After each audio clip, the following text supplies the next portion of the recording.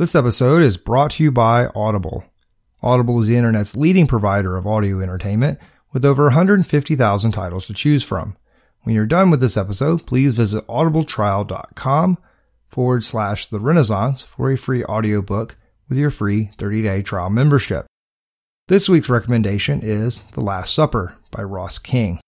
It helps illuminate why The Last Supper was such a pivotal work and why Leonardo was considered such a genius despite completing so few works. You may choose this or any other title when you visit audibletrial.com/The Renaissance for your free download.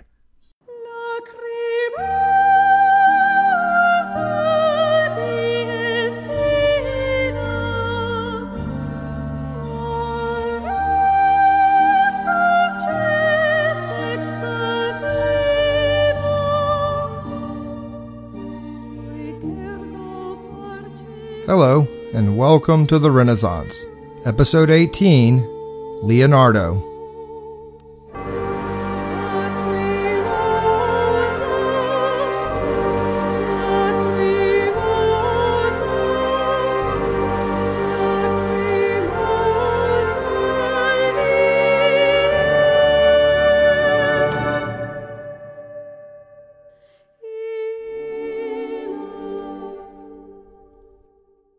Hello and welcome to the Renaissance Podcast. I'm your host, Dennis Bird.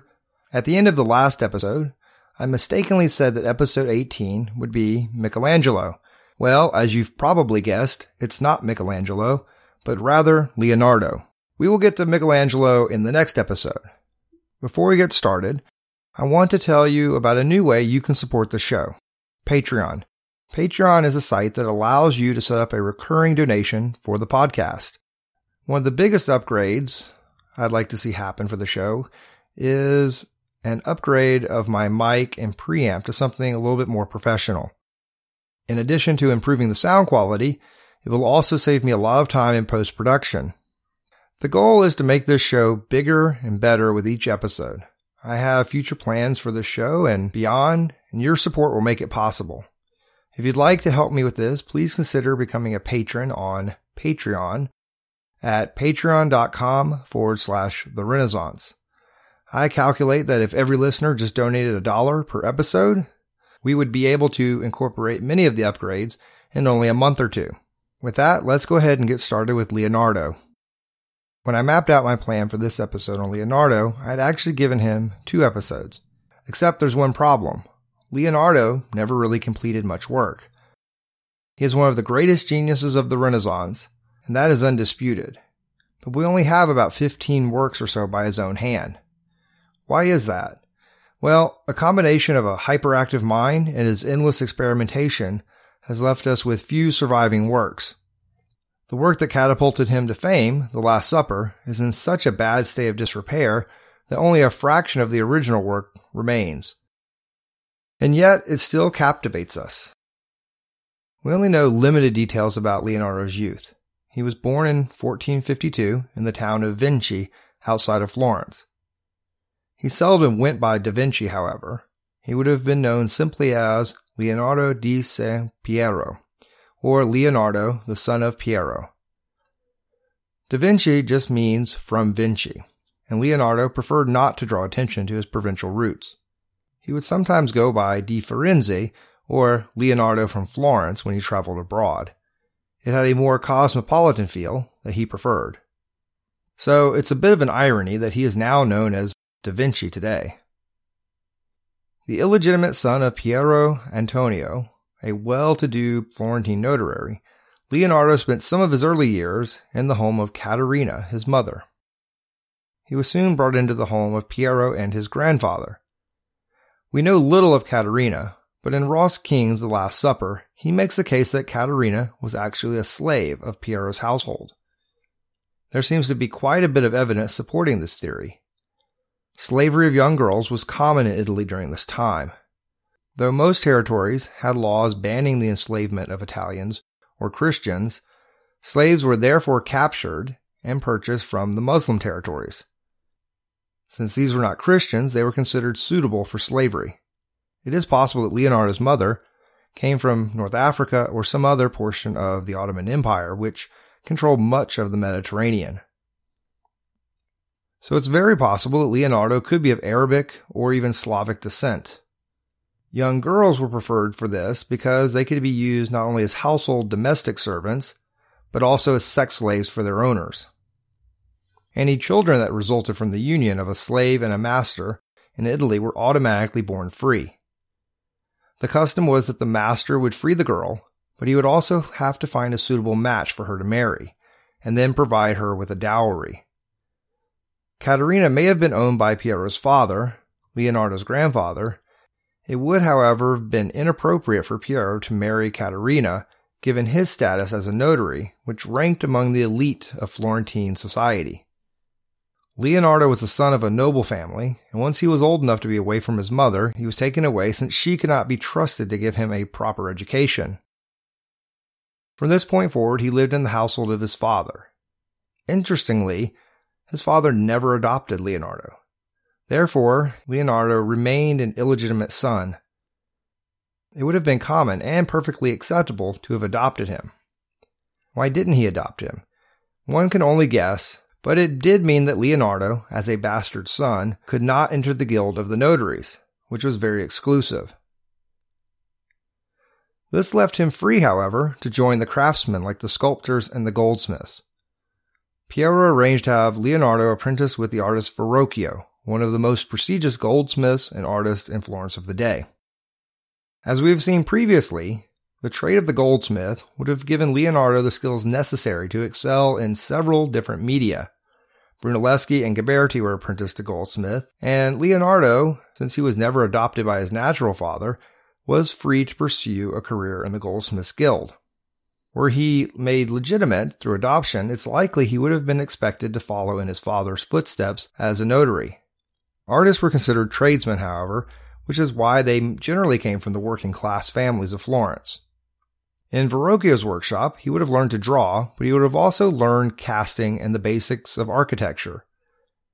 Despite his reputation as a mathematician, Leonardo would have very little training in this area within the workshop. He would receive some rudimentary mathematical training so that he could operate a business, but beyond that, his education was limited. In fact, his mathematical equations are often wrong. But he did have a keen interest and continued to teach himself the finer points of geometry and algebra. One thing that was lacking in his artistic training was fresco. Verrocchio did not work in fresco, but rather tempera. Leonardo's experimentation with oil might have been encouraged in Verrocchio's workshop. We're not sure exactly what dates he worked with Verrocchio, but it is very possible he was with Verrocchio as he designed and prepared for the giant equestrian statue. It is very possible that he was with Verrocchio as he designed and prepared for the giant equestrian statue, the Gattamelata. Leonardo would continue to work closely with Verrocchio even after Leonardo set up his own studio in Florence. His time with Verrocchio is not well documented, but it is very likely he modeled for Verrocchio, as Leonardo was known for being both athletic and handsome. Even into his old age, his physical strength was commented upon by his contemporaries. This is something that's lost in the typical image of the bearded old sage we're used to seeing. Leonardo would spend 6 or 7 years with Verrocchio, working his way to becoming a master painter himself. According to Vasari, he painted the figure of the angel in the baptism of Christ. It was painted so well, he says, that Verrocchio was said to have given up his paints after witnessing Leonardo work. This most certainly is not true, but it makes for a great story, setting Leonardo up as a genius painter.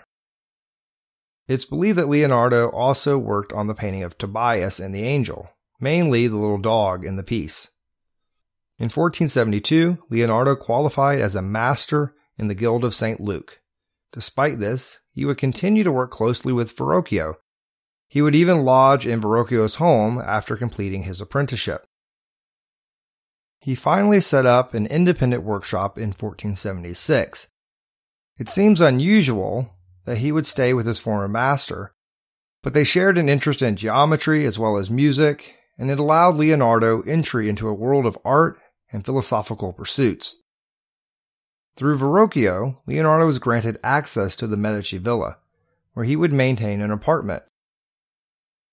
Lorenzo saw the talent young Leonardo possessed, and wished to add him to his growing stable of artists.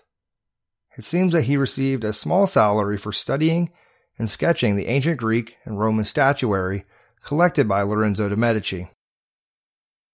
This not only allowed him to study the works of ancient Rome and Greece firsthand, but it also opened the door for future commissions through Lorenzo's patronage. His first commission was to paint an altarpiece for the chapel of the Signoria. He seemed to be poised for a successful career in Florence. He was commissioned by King John of Portugal for a tapestry and by the monks of San Donato a Scopeto for a painting of the Adoration of the Magi. Each one of these important works went unfinished. King John never received his tapestry, nor did Leonardo complete the altarpiece for the Signoria. He was unable to complete most of the early commissions he had been given, and this would set the working pattern for the rest of his life. After these failed starts, Leonardo began looking for opportunities outside of Florence. Not only a change of scenery, but also a change of careers. He presented himself before the Duke of Milan with the recommendation of Lorenzo de' Medici. In a long letter of introduction, Leonardo brought from Lorenzo, not once did he mention that he was a painter, or that he had apprenticed with Verrocchio. Instead, he rebranded himself as an architect and a military engineer rather than a painter. It's possible that Lorenzo sent Leonardo to Ludovico Sforza, the Duke of Milan, as a way to cement their alliance. Leonardo looked to Lorenzo as the epitome of good taste in art and culture, and he wished to bring Milan into the full embrace of the Renaissance. Despite Lorenzo's recommendation, there is little evidence that he completed any engineering task in Florence, though it's likely he had undertaken some engineering projects while assisting Verrocchio. There's also evidence that his sketches for his war machines began while he was in Florence. Despite his efforts to work as a mechanical or military engineer, few projects came his way. His first known work in Milan was for the Confraternity of the Immaculate Conception. The monks contracted him to paint the Immaculate Conception in 1483. We can assume that Ludovico orchestrated the commission for Leonardo, along with two other painters, one of whom was the court painter for Ludovico. Leonardo, who was to complete the main altarpiece depicting Mary and the Christ child, received a down payment of 100 lira in 1483. The subject of the Immaculate Conception was a relatively new doctrine within the Catholic Church. It was not without some controversy within the Church, with the Franciscans supporting the doctrine of Immaculate Conception, and with the Dominicans violently opposing it. Among Christians, Jesus' birth has always been seen as immaculate or free from original sin. However, during the Middle Ages, a doctrine arose that Mary, too, was free of the stain of original sin.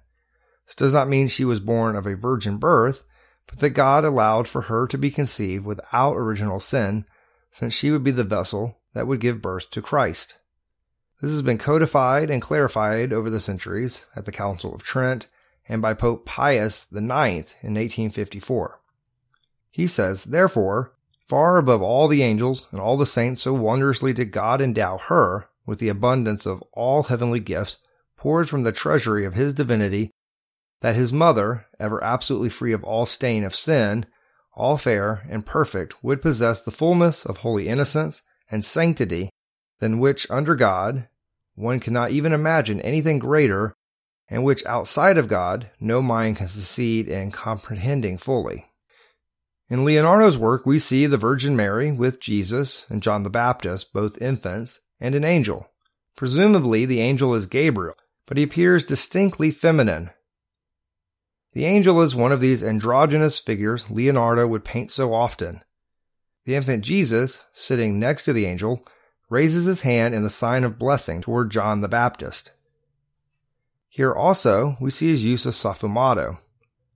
Sfumato is an Italian term meaning to evaporate like smoke. Leonardo would become known for this effect that would create such atmosphere in his paintings. After completing most of the painting, he would glaze a final coat of varnish mixed with a black pigment to create this smoke-like effect. This would help unify the surface as well as creating the sfumato effect. For those of you familiar with this piece, which has become known as the Virgin of the Rocks, there are two versions. The first was begun in 1483 and can now be found in the Louvre. The second version was begun in 1495 and is on view in the National Gallery of London. The fact that there are two versions of this famous painting has led to quite a bit of rivalry between the two museums. The London version is much more conventional. Despite the masterful handling of the faces, the baby Jesus is less structurally solid than the earlier version. Quite honestly, he looks like a sack of potatoes. So, why are there two versions of the same altarpiece? Typical with Leonardo, his work got off to a slow start. Leonardo delayed, and he fought with the monks of the confraternity. When they were presented with the work, they rejected it. Where are the halos? Where are the wings for the angels? This is not a fit altarpiece for the order whose sole purpose was to defend the doctrine of the Immaculate Conception. Who was Leonardo to tinker with iconography and theological doctrine so vital to the confraternity? No, this was not something they could hang in their altar. So they sued Leonardo and the other two artists for a breach of contract. The brothers wanted the return of their 800 lira, but Leonardo and the one other surviving member of the trio, Ambrosia, appealed to Ludovico Sforza that the money had already been spent. Leonardo and Ambrosia went even further, claiming that the monks were unfit to judge their work. This goes against the typical attitudes of the time, where a painter was not considered an artistic genius, but merely a craftsman, something that Leonardo would chafe at for the rest of his life. Artists were typically at the whim of their patrons, and often signed elaborate contracts stating that the patron would be the sole judge of the merit of the work and if the artist would receive compensation. Despite the suit, many, including Leonardo, felt he had finally created a sublime masterpiece that demonstrated his true talent. Unfortunately, the work would remain unseen for 25 years. The altarpiece would be completed in 1508, but would contain a different central panel, the London version. The second version, while still a masterpiece, does not demonstrate the same fire we see in the earlier one. It was painted true to form with halos and wings and everything that the monks asked for. It's very possible that some of Leonardo's students helped him with the work, and he may have passed the work on to them, being uninterested in the piece after so long. This might explain why the painting lacks some of the same movement and the delicacy of his first attempt. The first version of the Virgin of the Rocks would disappear only to reappear in the collection of the French royal family. The second version would find its way to London, where it is permanently displayed in the National Gallery. Leonardo had dreamt of a large equestrian monument for years. Perhaps he was inspired by Verrocchio's masterpiece, the Gattamelata, in Venice. In 1482, Ludovico commissioned Leonardo for a giant equestrian statue to honor his father. Finally, after the failure of the Virgin of the Rocks, this would be his chance for a large-scale public monument to cement his reputation. Leonardo went right to work, but it seems he spent so much time sketching in the Duke's stables and experimenting with materials that he never completed it. After 10 years, he had only designed a clay model of the horse, never mind the rider, Ludovico's father. Sforza began to have doubts whether Leonardo was up to the task and sent letters to Lorenzo de' Medici looking for another sculptor who might be able to finish the job. Leonardo had no one to send, for Michelangelo was in Rome at the time. What we are left with are multiple sketchbooks of horses and anatomy, much of it groundbreaking, but he never began the actual piece. Instead, the Duke lost interest in the work and pushed for Leonardo to pursue a new project, a painting of the Last Supper in the refectory of the monastery of Santa Maria della Grazia, a church remodeled by Leonardo's friend Bramante, and one of the most important monasteries in Milan. For years, while working on the Last Supper, Leonardo would complain bitterly that he was being kept from his work on the horse. The clay model, which was housed in the Sforza Palace, would be destroyed by the French in 1499. It would be the Last Supper, ironically, that would cement Leonardo's reputation as the greatest painter of the day. It's not the Virgin of the Rocks, nor any of his unfinished works, not even the Mona Lisa, which was rarely seen by the public until the middle of the 19th century. No, it was the Last Supper that would become his masterpiece and change the world of art. This painting is the reason why we seldom remember the works of Verrocchio or Ghirlandaio, both of whom were great masters and the best painters of their day. But with one painting, Leonardo changed the way we look at art. It was a giant shift in the aesthetic of Western Europe. The Last Supper is a common motif in refectories where the monks and nuns dine. It's meant to remind them of the communal nature of the Eucharist, which was instituted during the Last Supper, as well as place them amongst Christ's disciples. Typically, these scenes were painted to appear very calm and quiet, mimicking the silence of the monks who dined in total silence, except for one monk who was assigned to read the Gospels. There are several accounts in the Gospels of the Last Supper. Each one has slightly varying details, but the core of the story is the same. Christ breaks the bread, instituting the Eucharist, or communion, and he announces that one of his disciples will betray him. The Gospel of John, however, provides much more detail and gives the artist a vivid description of the announcement of the betrayal. Leonardo was working from an Italian translation of the Bible and most likely looked to the book of John. John 13, verse 1 through 4, "Now before the feast of the Passover, when Jesus knew that his hour had come to depart out of this world to the Father, having loved his own who were in the world, he loved them to the end. During the supper, when the devil had already put into the heart of Judas Iscariot, Simon's son, to betray him, Jesus, knowing that the Father had given all things into his hands, and that he had come from the Father and was going back to God, rose from supper. Truly, truly, I say to you, one of you will betray me." The disciples looked at one another, uncertain of whom he spoke. One of his disciples, whom Jesus loved, was reclining at the table at Jesus' side. So Simon Peter motioned to him to ask Jesus, of whom was he speaking? So that disciple, leaning back against Jesus, said to him, "Lord, who is it?" Jesus answered, "It is he to whom I will give this morsel of bread when I have dipped it." So when he dipped the morsel, he gave it to Judas, the son of Simon Iscariot. Then after he had taken the morsel, Satan entered into him. Jesus said to him, "What you are going to do, do quickly." Now no one at the table knew why he said this to him. Some thought that because Judas had the money bag, Jesus was telling him, "Buy what you need for the feast," or that he should give something to the poor. Interestingly, John excludes the institution of the Eucharist, but Leonardo is more interested in the drama of Jesus' announcement to his disciples. There's evidence in his sketchbooks that he had begun thinking about this long before he was given the commission in Milan. One sketch completed almost a decade earlier is most likely from the benches near the Signoria, where men from all walks of life would gather to discuss and debate all manner of ideas.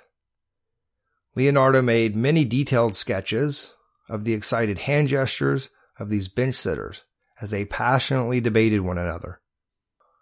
One sketch in particular seems to show a figure of Christ inserted amongst the bench sitters in a similar design that he would paint years later in Santa Maria della Grazia. Leonardo stressed the importance of drawing from life and would carry a sketchbook with him at all times. It would have been unusual to see an artist sketching in the piazzas of Florence. Most artists worked exclusively in the studio and, when needed, used their apprentices as models or used model books. But Leonardo was obsessed with observing nature and thought it was a poor artist who resorted to model books. These sketches would serve as inspiration for his painting of the Last Supper, as he depicted a raucous scene when Christ announced the betrayal. Here again he breaks from tradition, but this seemed to have the approval and the support of the monks as well as Ludovico Sforza. So Leonardo's Last Supper would be a tumult of gesticulating hands and agitated faces. Only Christ in the center would remain calm. The apostles are all grouped in threes, emphasizing the Trinity, as well as the three theological virtues. He breaks with tradition once again by having Judas sitting among the other disciples. Typically, Judas was shown on the opposite side of the table, to emphasize his separation from Christ. Leonardo depicts this another way. Judas is darker than the others, showing a separation of spirit, though physically he is still amongst them at the table. Pulling from other accounts, Leonardo shows Judas reaching for the loaf of bread at the same time Jesus does, indicating that he is the betrayer. Upon hearing the announcement, Peter stands up in outrage with a knife, more of a weapon than an eating utensil. His knife points towards Bartholomew, alluding to his martyrdom. Bartholomew was martyred by being skinned alive. Thomas's finger points upward, hinting at his doubts about Christ's resurrection. John, who is seated next to Jesus, seems to be swooning. He is often depicted with his head resting on Jesus' chest, as described in the Gospel. However, Leonardo departed once again from this traditional depiction. John is depicted leaning towards Peter, asking to identify the betrayer. John is depicted much younger than the other disciples. Mainly, this is shown by his lack of a beard. Peter and John are both depicted close to Christ and on his right side. This is because these are the two figures who would be the leaders of the church after Christ's death and resurrection. Peter was considered the head of the church and granted authority over Christ's ministry after his death. This is typically seen in Matthew 16, verse 19. I will give you the keys of the kingdom of heaven, and whatever you bind on earth shall be bound in heaven, and whatever you loose on earth shall be loosed in heaven. John is depicted next to Jesus because he is the author of Revelation, the last book of the Bible and the one that tells of Jesus' return. In this work, we see Leonardo's virtuosity as a painter. As I've said previously, this work changed the game of painting, and everyone living at the time knew it. Once it was finished, many painters would imitate this new style of Leonardo. His innovation doesn't stop with how the work is composed, but also with the process of painting itself. Here's where we run into problems. Leonardo was trained as a painter, among other things, in Verrocchio's workshop, but Verrocchio never worked in fresco, a temperamental technique that requires the artist to follow a strict set of rules when applying the plaster and the pigment. Despite being a durable medium, if improperly executed, the fresco would certainly fail. The most reliable method for fresco is buon fresco, or true fresco. Here the pigment is applied directly to the wet plaster, and it's sealed within it, creating a durable surface. However, with this method, there are certain colors that just can't be used, such as lapis lazuli, a very expensive blue pigment that looks very pale and bleached when it reacts with the plaster. In this case, the paint would be applied over the surface using an egg yolk binder in a technique known as secco fresco, and then the completed painting would be varnished. Unfortunately, this will eventually flake off, as we can see in Giotto's work, leaving just the tonal painting completed in buon fresco. Leonardo departed even from the secco technique and experimented with oil binders. He primed the wall with lead white, as you would for a panel or a canvas, and then proceeded to paint in the same manner as he would on canvas. He completed a carefully executed underpainting, and even used a chalk line to ensure accurate perspective. We know this because the nail hole is still present in Christ's head. He would then proceed with a series of glazes and build up the layers of the painting. This was a slow and time-consuming process, and often Leonardo would just stand in front of the painting for hours without touching a brush. This seems to have concerned the Duke, who feared that he would not complete this commission either. Another artist had been commissioned to paint a complementary painting on the opposite wall of the refectory. He, however, worked in buon fresco, and was finished in less than half the time it took Leonardo. Leonardo, though, would complete the work, and all who saw it would marvel at its beauty. Unfortunately, it began to deteriorate soon after it was completed. Had he painted on a wood panel or a canvas, it likely would have stood the test of time, but even by Vasari's day, only 60 years later, it had deteriorated to the point that the figures were unrecognizable. Within a few years, mold would grow between the layers of paint and the wall. Eventually, the painting began to separate from the wall completely. A restoration attempted in 1770 led to the restorer filling in missing chunks of paint and repainting the faces until he was halted due to public outrage. In 1821, an attempt was made to remove the painting to a safer location. An expert at removing fresco was called in, and he removed a chunk of the middle of the painting before realizing this was not actually a fresco, but an oil painting on top of a wall. He tried to repair the work by gluing the pieces back into place.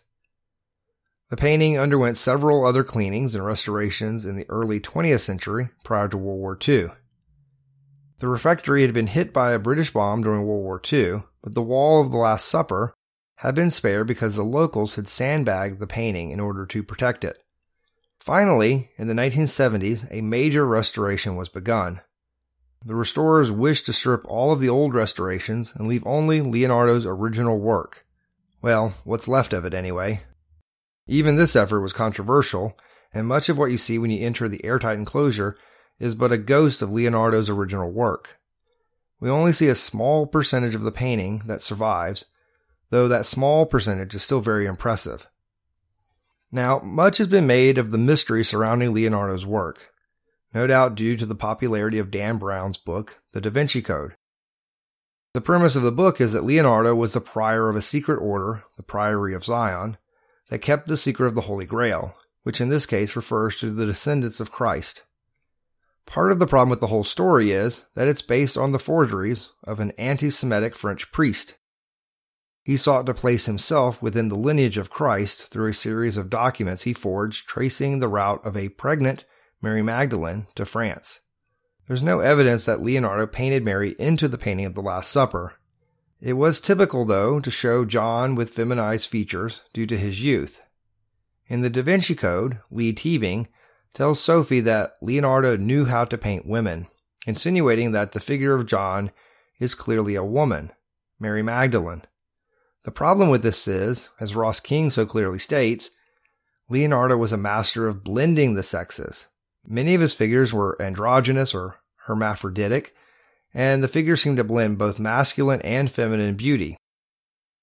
Just look at the angel and the Virgin of the Rocks. It's impossible to say whether that's male or female. A second point against the argument that the Last Supper is some sort of code indicating that Jesus was married to Mary Magdalene is that it would not have been unusual to include Mary in the portrayal of the Last Supper. As the first disciple to see Jesus after he rose from the dead, she held a place of honor within the church, and she was often included in scenes of the Last Supper. Fra Angelico included her in his version in the convent of San Marco. If it was not considered offensive in the Dominican convent of San Marcos, why then would it be considered offensive in the Dominican convent of Santa Maria della Grazia? The monks would most likely have responded very favorably to the inclusion of Mary Magdalene in the depiction of the Last Supper. Therefore, there would be no reason to hide this. So we can safely say that this is not Mary to Jesus' right side, but in fact John. Upon completion of the Last Supper, war finally came Leonardo's way. The invasion of the French, encouraged by Ludovico Sforza, caused turmoil throughout the peninsula. Milan joined the Pope along with Venice in the Holy League, but the Italians were hopelessly outmatched by the French artillery. Leonardo's fearsome war machines came to life in the French army. Even though he continued to sketch and design war machines, there's no evidence of any of his plans ever being put into practice. A byproduct of this war with France was the requisitioning of the bronze for the equestrian monument. All of the bronze Leonardo intended to use was melted down by the Duke in order to make new cannons to match the French army. The dream of the bronze horse was dead. He would return to Florence sometime after this, and it's possible he was acting as a spy for Ludovico. Florence, as we discussed in the last episode, was ruled by Savonarola, who refused to join the Holy League and remained aligned with France. Ostensibly, Leonardo was there to secure contracts for various works of art, but this all seems very suspect, given the city's turn against art under the monk. Could also have been very dangerous for Leonardo, who was most likely an open homosexual, and traveled with a younger apprentice named Salé. Salé would in fact inherit Leonardo's fortune upon his death. So it seems unlikely Leonardo would have risked his life to return to Florence unless he was under the direction of the Duke. There are also a handful of encoded communiques that seem to hint he may have been gathering intelligence, but nothing that we can definitely point to. So we leave this up to speculation. It does seem that Leonardo was finally able to use his engineering skills for various building projects like bridge and to transport troops and horses. He was asked to join the Pope's forces under Cesare Borgia as their chief military engineer in 1502. He helped to drain the marshes around Florence to allow for the Pope's armies to invade the city. His appointment was short-lived, however. Once the Pope died, Cesare was exiled, and Leonardo found himself without a benefactor. Despite his lack of success as a military engineer, he continued to design battle weapons and engineering marvels in his sketchbook. Few of these would ever come to completion, but it is a testament to the man's genius. After Milan fell to the French, he would return to Florence for a short time. As was typical of Leonardo, few projects were completed. He was finally given a commission to paint a fresco of the Battle of Anghiari. This would be a competition between him and a young upstart, Michelangelo. The two would actually develop an animosity toward each other that would remain for the rest of their lives. They were each assigned to paint a version of the battle on adjacent walls within the Signoria.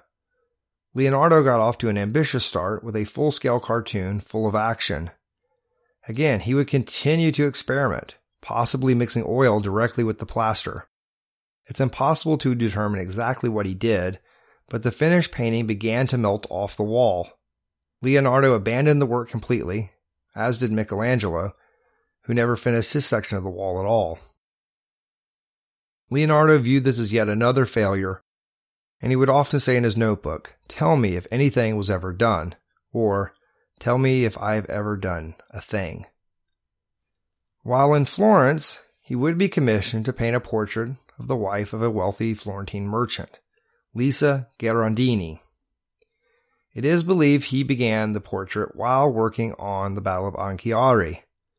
It's become known to us as the Mona Lisa because of Giorgio Vasari's description of the painting Mona Lisa, essentially, My Lady Lisa in Italian.